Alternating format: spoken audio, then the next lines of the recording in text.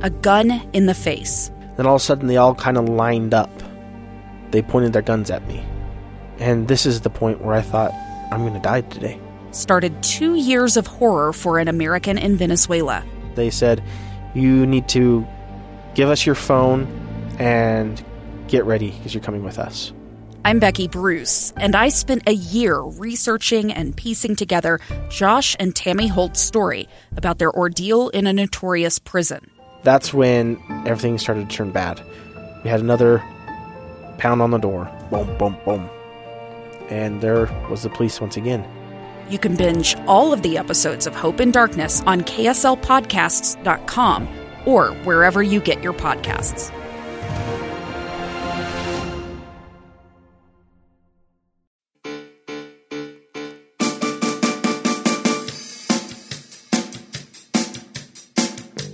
All right, welcome back to the dinner table. This is Jim Bennett. This is Abby Bennett. And a lot of things to talk about. And one of the things that I want to focus on, this isn't an area that either one of us has any unique expertise on. But I'm fascinated with what's going on in Korea these days. Have you been following any of that? A little bit. I know that they're friends now or something. Yes, they're friends. Well, they were holding hands. Yeah. Kim Jong-un and the South Korean president met together. They talked about reunification. They talked about denuclearization of the Korean peninsula. And my entire life, that's been something that has been a flashpoint that's been ready to explode at any moment. And one of my favorite stories that my father used to tell was his visit to the demilitarized zone. Were you ever there when he talked about that? Yeah, but I don't remember what he said. Well, the Korean War never ended. It was a ceasefire. It wasn't a treaty. And so they created a demilitarized zone that's actually the most militarized place in the world.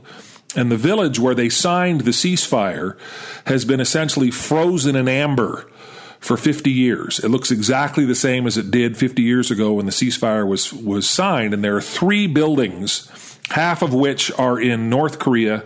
Well, the buildings themselves are right on the border, and half the building is in North Korea, half the building is in South Korea. So if it's frozen in amber, then like a couple 100,000 years from now, scientists could like take the DNA and create a Jurassic Park scenario. That, I think, is what they're trying to do. Yeah. So you could bring Kim Jong-un back to life? Yeah.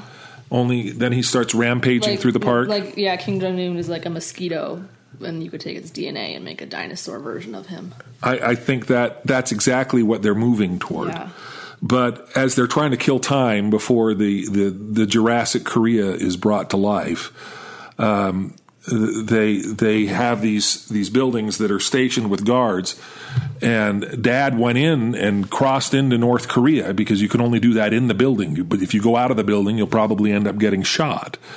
And it's been interesting because all of the rhetoric from the Trump administration has been nasty towards North Korea, to the point where it seemed like the president was about to declare nuclear war via Twitter. Mm-hmm. And now the South Korean president thinks that Donald Trump should be nominated for the Nobel Peace Prize for his work in bringing the Korean peninsula together. What? You all right with that? How would you feel if you woke up and found out that Donald Trump had a Nobel Peace Prize? What did he do? Well, Obama got one. Yeah. Obama got one before he had done anything. He got one like early into his first term, and he hadn't actually done anything. It was more for the promise of what he might do as opposed to what he actually did do. Do you have any interest in Nobel Prize winners? I mean, does that impress you to hear somebody who's won a Nobel Prize? No, because Bob Dylan won one. And that doesn't really mean anything. Well, what's wrong with Bob Dylan? Yeah, I just feel like really his like lyrics were that good to win a Nobel Prize. Like, yeah, they were great, but like Nobel Prize worthy? That's like $1 million cash bonus as well. That's true. Well, I was actually shocked when he won the Nobel Prize. What I think that means is that the Nobel Prize doesn't necessarily have that. There's a lot of cash attached to it, but not necessarily a lot of cachet. That it's not, the people who. I think for science it does, but for all the other stuff, it's so subjective and. I don't know. Well, you're a scientist. Are you interested in winning a Nobel Prize for biology? Or I'm not. I don't want to do research, and it's not really easy. You can't just. Well, I didn't say it was easy, but I'm just saying that in terms of the prestige that it gives. But you look at this; it's easy to beat up on Donald Trump for all the things he's done wrong. But this might be something he's done right. He didn't do anything, though. What did he do? Well, he tweeted mean stuff. Yes. That's it. Well, you don't think mean stuff tweets? There should be a Nobel Peace Prize or a Nobel Prize for tweeting, or not. It all depends on what's going on. But if that was the case, Cher would have won a Nobel Prize ages ago because her Twitter's amazing. Cher doesn't even spell correctly when she tweets. It's incredible. She has the most amazing usage of emojis in her tweets. Okay, so maybe there's a specific emoji Peace Prize that we should be focused on.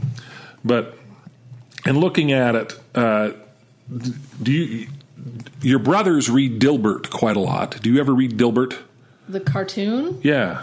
I guess, sometimes. Well, I'm fascinated by Scott Adams, who is the guy who writes Dilbert. And during the 2016 election, he's the only one who got anything right. He predicted the rise of Donald Trump with eerie precision. And he's written a blog post about why President Trump deserves credit for progress in North Korea. What credentials does this guy have besides writing Dilbert? What other credentials do you need?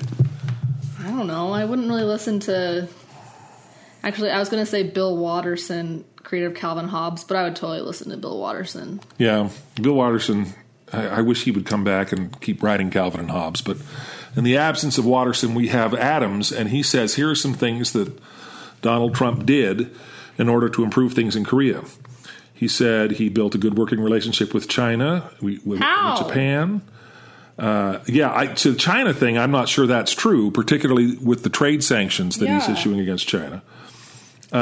He used Syria for missile target practice just in case Kim thought we'd like to save our ammo. So in other words, he scared them by going after Syria. He got the UN to agree on sanctions. He used good cop, bad cop persuasion, with Moon expertly playing his part, Moon being the South Korean president. Whatever. So none of these are convincing to you? No. All he did was yell on Twitter. That's all he ever does. Well, so Adams, his whole thing is that this is all part of some master persuasion plan, that Donald Trump is smarter than all of us could possibly know.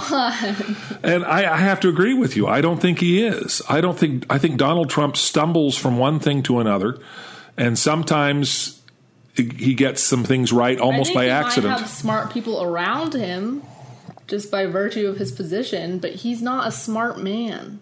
He just is a really lucky, wealthy man. Well, so he's a lucky, wealthy man. Would you be willing to marry a lucky, wealthy man, not necessarily just Donald Trump? Depends on what they look like. Well, this week I was talking to a friend of mine. We were talking about Donald Trump's marriage, particularly in the wake of the whole Stormy Daniels mess.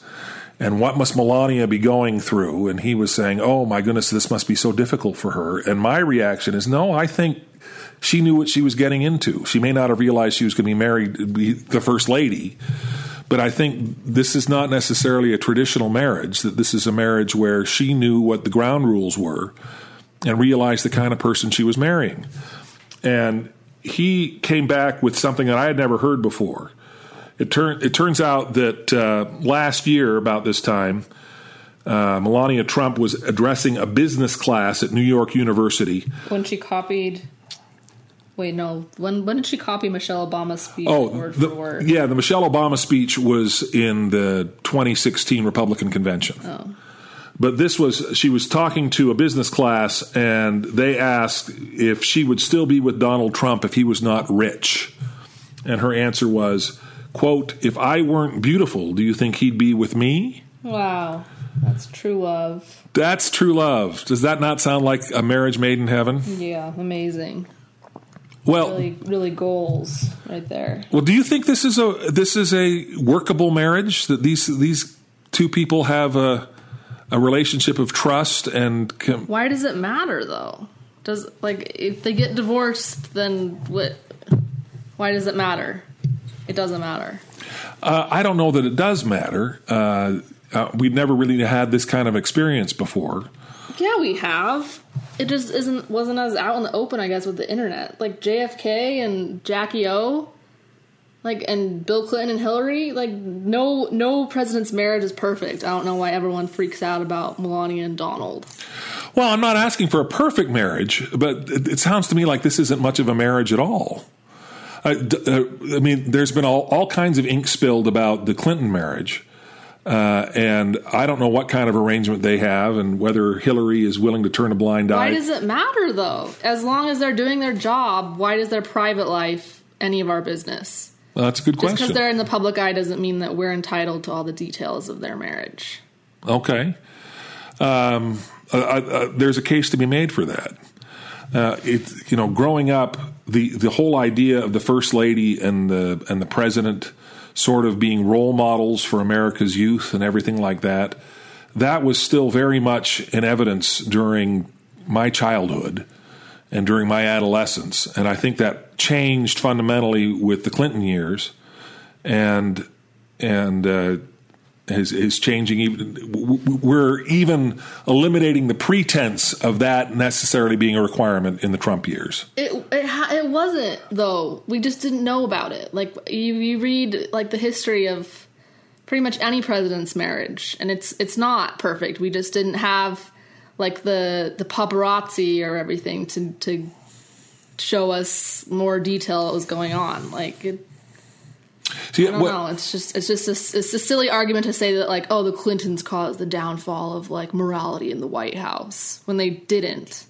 It was long gone. So there was no morality before the Clintons. Well, morality is I don't know. It's just a weird thing to say that the Clintons caused that.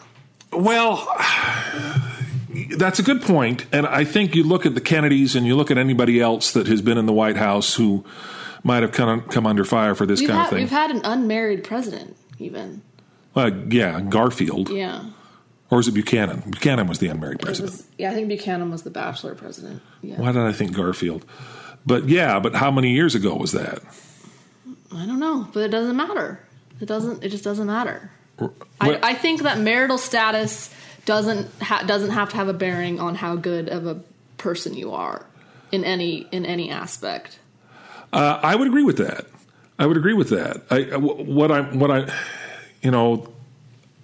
I'm saying that the kind of hypocrisy that happened when you had presidents trying to pretend that they were morally upright when they were not is problematic, but at the same time, eliminating that hypocrisy by eliminating the standard doesn't strike me as a great solution either. I mean, you're not a hypocrite if you say, well, I have no standards and I'm a terrible person and that's just who I am, but at least I'm not a hypocrite. I don't think that's necessarily an honorable place to be. We need to take a short break. We'll talk about this when we get back. Welcome back. You look at Donald Trump, and he has a unique sort of problem or circumstance that makes this challenging, I think, for his supporters, because a huge block of his supporters are evangelical Christians. And these evangelical Christians will follow Donald Trump no matter what he does. And the fact that Donald Trump not only had an affair with a porn star, but paid $130,000 in hush money to the porn star, and now has been forced to admit that he lied about paying that money, that becomes problematic. Much more than the affair, the lying becomes problematic, don't you think? Well, we've already seen that no matter what he does, he has supporters that will back him till the day that he dies. We've already seen that his level of what are the polls called that his approval rating? His approval rating, it's going to hover around 40% or so no matter what he does. It won't dip below that because there's people that just don't care, that they'll just support him no matter what. Well, that's what he said during the campaign. He said, I could walk out onto Fifth Avenue and shoot somebody and I wouldn't lose any voters. And I think you're seeing that to some degree. But those supporters are the same people who, during the 90s, were screaming and yelling that Bill Clinton having a consensual affair in the Oval Office was beneath the dignity of the office and was actually an impeachable offense. Although at the same time, it wasn't so much that the affair was impeachable, at least this is what I was arguing back then. It was that the lying was impeachable, that he was going before in the court system, in a deposition, under oath, saying, no, I did not have an affair. And then it proved that he was, and everybody saying, well, this is just about sex, when the reality was, for me anyway, it was about the lying. So the fact that Donald Trump just lies with impunity and everybody can see it and everybody knows it and his supporters don't care, particularly supporters who were upset when a Democrat was lying, doesn't that strike you as problematic? Well, they would rather have a lying Republican president than a Democratic one. And again, selective outrage. At a certain point, I do, like, obviously I abhor Donald Trump. And I think that what he did was gross, but at a certain point, do your personal affairs affect your ability to be a good president? And I don't know. Well, that's a good question. Right now, I guess they do, because he has to go through all this time lost and just sullying, I don't know, the White House name or whatever. I don't know, but does it actually affect his ability to govern and be the president? That's a good question. And to the extent that it calls into question his ability to devote the proper amount of time to his job, that's significant. At the same time, it demonstrates, I think, just a fundamental willingness to forego the truth, even on small occasions. He's willing to lie about small things, so of course he would be willing to lie about large things. And that's not just about sexual matters. It's about things like, at the outset of his presidency, the idea that he was so freaked out and insisted that more people had come to his inauguration than had come to any other inauguration. That was troubling to me, not because it was blatantly false, but because he wouldn't back down when presented with facts. Is that because he likes to lie, though, or is it because he's dumb and insecure? I just think he's not a smart person, and I don't think he realizes what these little lies do to his perception in the public. I just think he's insecure and wants to be liked, and that's really it. Well, that's a good point. At the same time, what's the difference there, though? If he's lying because this is why I hate politics, because you can just argue yourself in a circle and none of it changes anything and nothing matters. Well, that's one way of looking at it. Let's argue ourselves in a circle and find another way to look at it. No, I can understand that. I think you're not the only one who hates politics. Politics can be extraordinarily frustrating. The problem is all of us have to live in a country that is governed by people who are in the political process. And I think we have a responsibility to speak out and to say something when we see something that is doing damage to our civic life. And I think Donald Trump is doing, largely irreparable damage to our civil discourse, not because he's having lots and lots of affairs, but because he is so disconnected from reality, whether because he's dishonest or he's stupid. I think both of those prescriptions are... How did we start out with talking about giving Donald Trump a Nobel Prize and get here? That's a good question. And see, that's the challenge, is that I think the people who are still supporting Donald Trump are doing it because they like some of the things that he's done. And I've got to confess that I like some of the things that he's done. I think he's done them almost by accident. I like what he's done with Utah land use. How has he done it, though? We always say the president did this, the president... No, the people around the president, the people that we don't know their names, are doing all the work. Well, we don't know their names because the president keeps firing them and bringing in new people because people can't stand to be around this guy for more than a month at a time. The people in all of the departments, not even the big names, they're the ones doing all the work. Well, the Secretary of the Interior, Secretary Zinke, was the one who he did a good thing, and President Trump let him do a good thing. So you look at that and say, all right, well, is that enough? And there's an article today that appeared in National Review written by David French, who I have a lot of respect for. He was the head of Evangelicals for Mitt during the Mitt Romney campaign. And he kind of looks at things from a religious and an evangelical point of view. And he has written an open letter to the evangelical supporters of Donald Trump that I think sums up a great deal of what we're talking about here. And he concludes the whole thing by saying, I got to pull it up here, by asking the people who support him whether or not their support was worth it. And what he concludes is, soon enough, the need to defend Trump will pass. He'll be gone from the American scene. Then you'll stand in the wreckage of your own reputation and ask yourself, was it worth it? The answer will be as clear then as it should be clear now. It's not, and it never was. Any comment on that? Well, I guess from the perspective of an evangelical, I would say maybe it was worth it to have a person who doesn't support abortion in the White House, because that's like one of the big issues that people get hung up on. It is, and it's one we could probably devote an entire podcast to, but we're out of time for this one. So we'll just have to leave that question hanging for our listeners out there. And cliffhanger. It's a cliffhanger, and we can address the next issue as we... Spoiler alert, nothing will be resolved, ever. Oh, well, that's a really uplifting way to end this. But this is Jim Bennett. And Abby Bennett. And we'll see you next week on Dinner Table Politics. Peace out.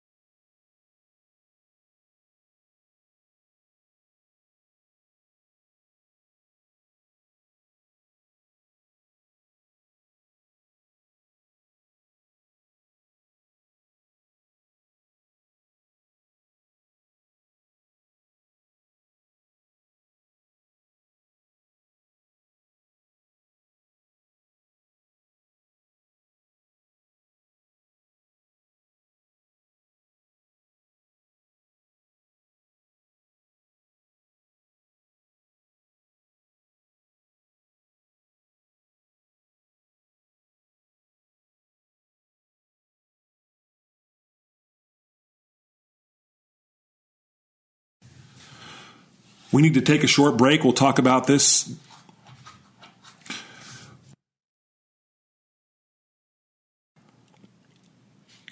Welcome back.